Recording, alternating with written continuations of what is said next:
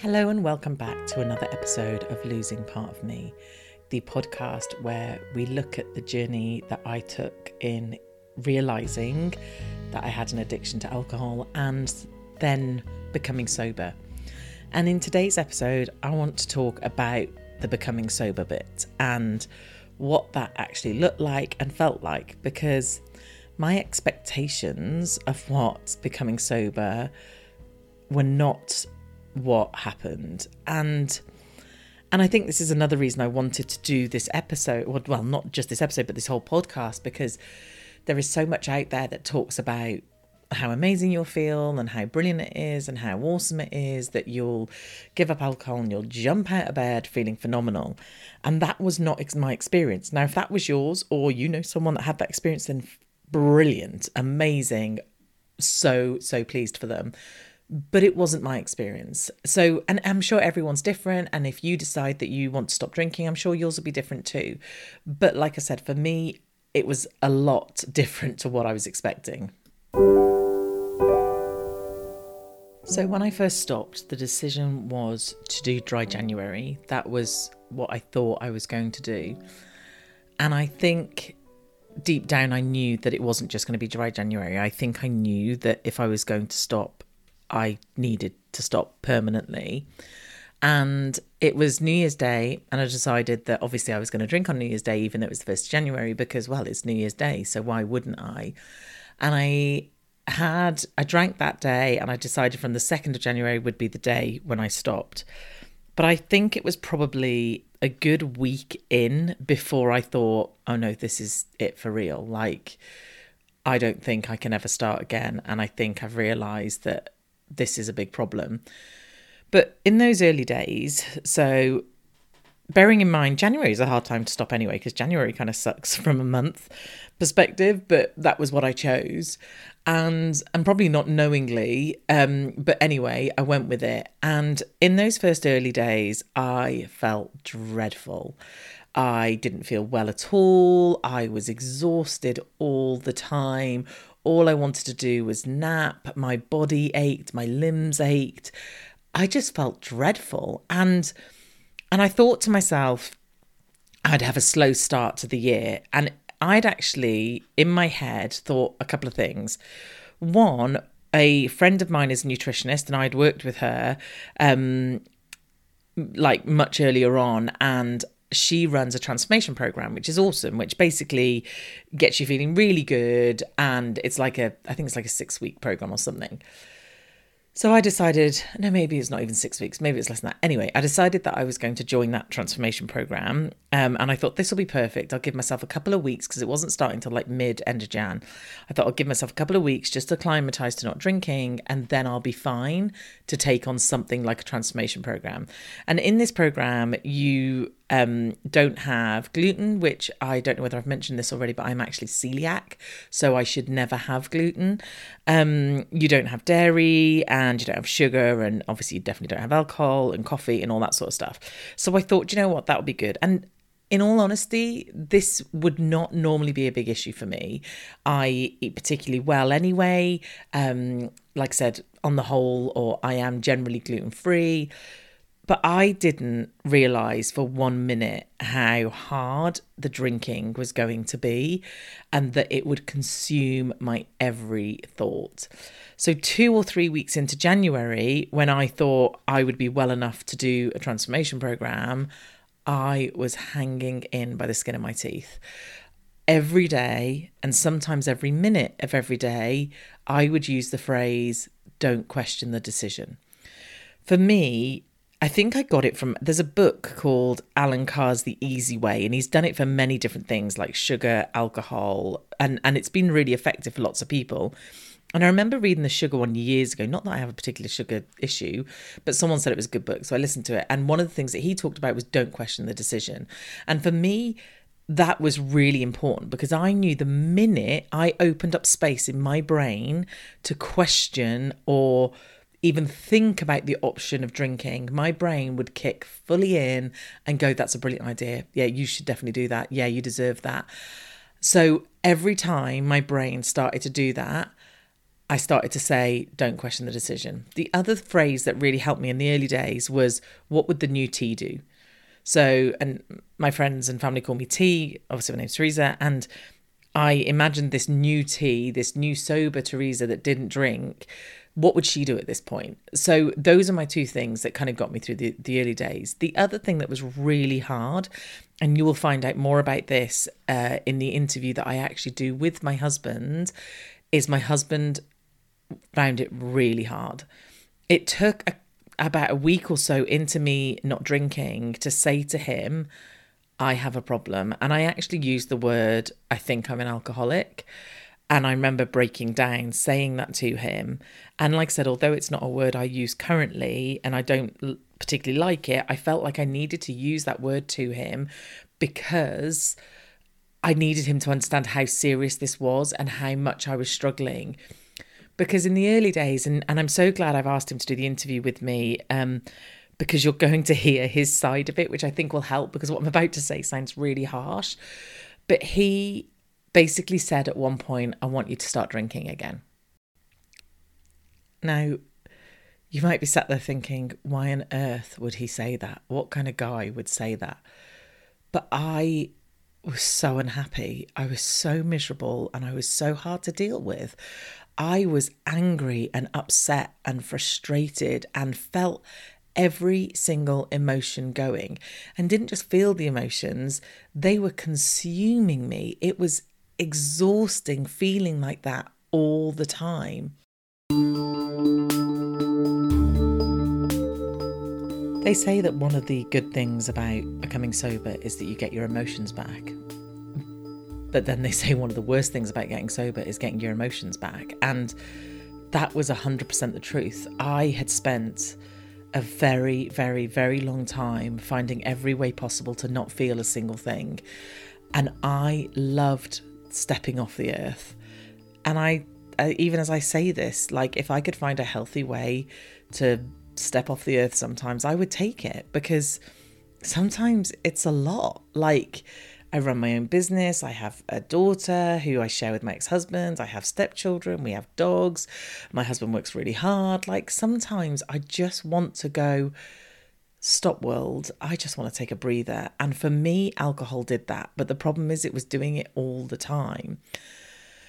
So Paul and I, my husband and I, we really struggled. We really, really struggled in the early days, because I couldn't have been very nice to live with, and I must have been very hard work. And all he could see was, because he didn't see us having a problem, me having a problem, him having a problem. And again, we talk about that in the interview with him. Because he didn't see us having a problem and didn't understand what was happening in my brain, he just thought, well, why are you doing this to yourself? Like, if you're this miserable, what is the point? And again, I get it. I get why he thinks that. But obviously I knew what was happening in my head and I had to continue. One thing I did discover pretty early on in those first few weeks was that he did not drink in excess when I didn't drink, which even more secured the, actually, this isn't right, because he can do it and I can't. He can drink just one or two and be fine, and I can't do that. So actually, one thing that really was interesting in the early days was seeing he never stopped drinking. So that was difficult. I had to be very specific about what he could and couldn't drink, which was not fair on him, but also it would have been incredibly difficult and not fair on me.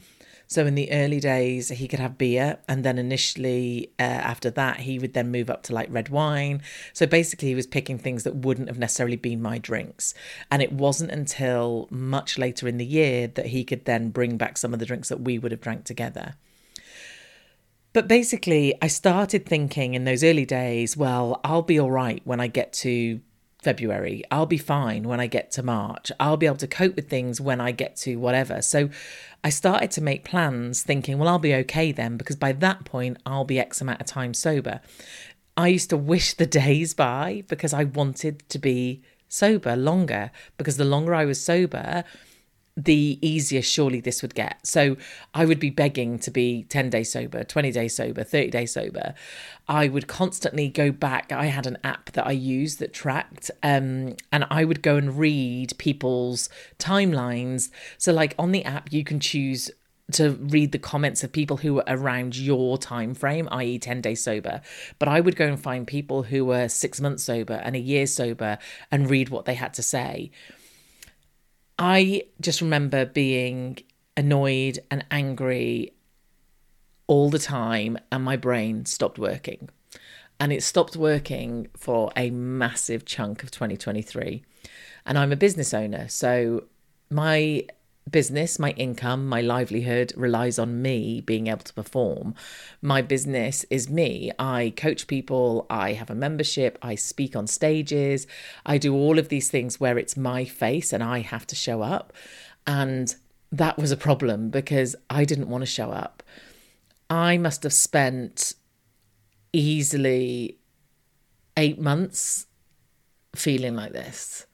And if you'd said to me at the beginning of this journey, you're going to spend the first 8 months feeling absolute crap and hating every single minute of it, I would have gone, I'm not doing it. I am not doing this because that is way too hard work. But the truth was that's how long it took me to finally wake back up again.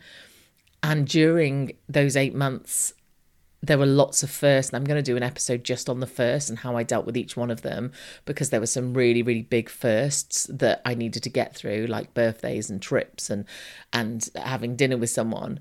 But the other thing that I did in those early days, and actually is stuck, is I didn't tell anybody. My husband knew, a couple of very close friends knew, and that was it. Eventually, my children, my child and my stepchildren knew, and I told them. And as time went on, I tried to make it more clear to them. Initially, I kind of just said, I don't think it's good for me to drink anymore. But again, it was like I was always leaving the door open to drink again. And I think that was another reason why I didn't want to tell anybody, because if I told people and genuinely told them the truth about how bad I was, then they wouldn't, like, that would be it. Like, I wouldn't be able to go back on it. I wouldn't be able to go, oh no, I'm fine actually, so I've started drinking again. So that's why definitely in the early days I didn't tell people. Some people would really need that accountability. That scared me. It scared me what people were going to say. It scared me how they would react, how they wouldn't believe me. Like my own husband didn't believe me because he didn't think there was a problem. And I just didn't have the energy to do that. I didn't have the energy to tell anybody. But literally the whole way through the first year, up until about October, November time, I felt like I was fighting every single day. And sometimes not even fighting to not drink. Some days it wasn't as bad as others. Some days it was literally by the minute. But other times it was, I'd go a few days and I'd be okay and not think about it too much. But the reason I was still fighting was because I was so exhausted and my emotions were all over the place. A couple of things that helped me through those things were I have therapy every single week. And obviously the reason I even stopped drinking in the first place or even considered having a problem is because I started therapy. And so that was really useful to be able to go and speak to her every single week and have that person for me. I had a couple of close friends who knew who I could speak to, and that was really helpful. I also tried AA. Now, I only did online stuff, but I tried about 8 different meetings because my friend and coach at the time who knew said, I think you need to try multiple meetings. I think you can't just try one and go, that's not for me. So I did. I tried lots of different meetings. I tried women only meetings. I tried mixed meetings. I also tried other online sober societies, and it wasn't for me. Now, I am not by any means saying that they're no good, they don't work, not at all. For the people who went and obviously really got something from it, it was brilliant. It just wasn't for me. I think, I mean, I say this jokingly, but I find it a little bit cult-like, and I do say it jokingly, and that's just my thoughts. So, please don't take that as it's not a cult at all, but I just found it a little bit like that, so it wasn't for me. Also, one of the things, and I think because I have a lot of therapy, one of the things I actually really struggled with is you share and then people just say thank you, or they just nod, or that's it. Like, and I'm really practical. I like people to kind of go, oh gosh, yeah, either give me lots of sympathy or say, well, I had this and this is what I did. And that's not what AA is about. And you're not allowed to do that. So I just find that a bit difficult. So that was tricky for me as well. And I just think in those early days, I think I expected to be able to deal and cope and do way more than I did. My business in 2023 kind of stood still and earned less than it's ever earned. And now I'm all right with that. I did try and fight all year to go, I need to get myself in gear. I need to get going. But in hindsight, I was in no fit state to do that because I was putting so much emphasis and so much stuff on staying sober. The other thing I did during this time, and as you know, I've done it way before, was journal. And what's lovely is for me to be able to go back and read those early days. So I've just gone through and made some notes. So 3 months in, so March, I wrote, I still want to give up. This is the hardest thing I've ever done. Not drinking feels like not being able to breathe. And I wanted out of my own head. And I wanted something to make me numb and knock me out. So I was still very overwhelmed with all the feelings, all the anger, all the upset, all the anything. And all I wanted to do was to drown it out and was to not feel it and to not experience it anymore. In April, my dad gets a cancer diagnosis. And the very first thought that entered my head was, if my dad dies, I will have to drink at his funeral. And when I say will, it was partly I'll be able to, and partly, well, I'll be expected to, or surely that reason I can drink. Surely if my dad dies, I'm allowed to drink at my dad's funeral. So it wasn't even a case of let's worry about the cancer diagnosis. Let's what if he dies? It was immediately, your dad might have cancer, which then turned into a cancer diagnosis. And I immediately went to, I'll be able to drink at his funeral. And in those days, I was still beating myself up for this stuff. And I remember getting on a therapy call and saying, why did I think that? Why was that my first thought? And she very calmly understood and explained and said, because that's your go-to. That's what you've done for all these years. It's okay that was your first thought. It's understandable. But obviously, that's not necessarily what we're going to do and what you're going to do. And luckily, as I record this, my dad is fit and well and had an operation and his cancer was removed, and that's amazing.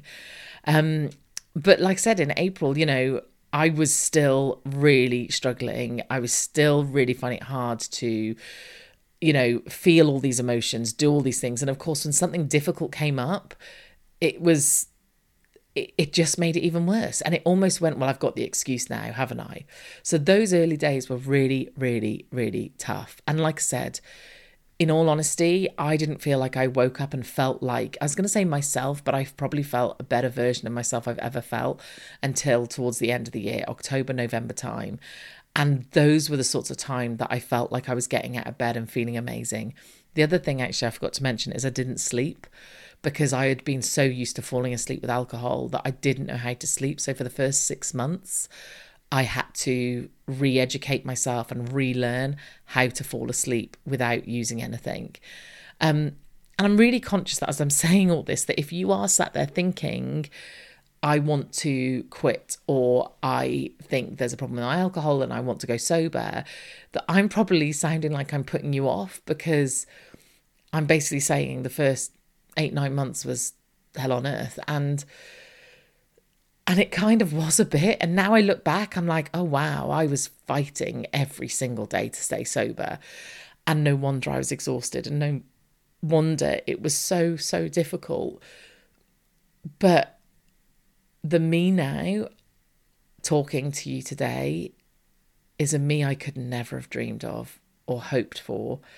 And the way I show up in the world and the way I am in my business and working in my business and creating this podcast and showing up and doing all these things, I am so proud of myself. And for someone who spent so many years despising herself and beating herself up literally day in, day out because she couldn't hold her own self-integrity, because every day she promised that she wouldn't drink, she did.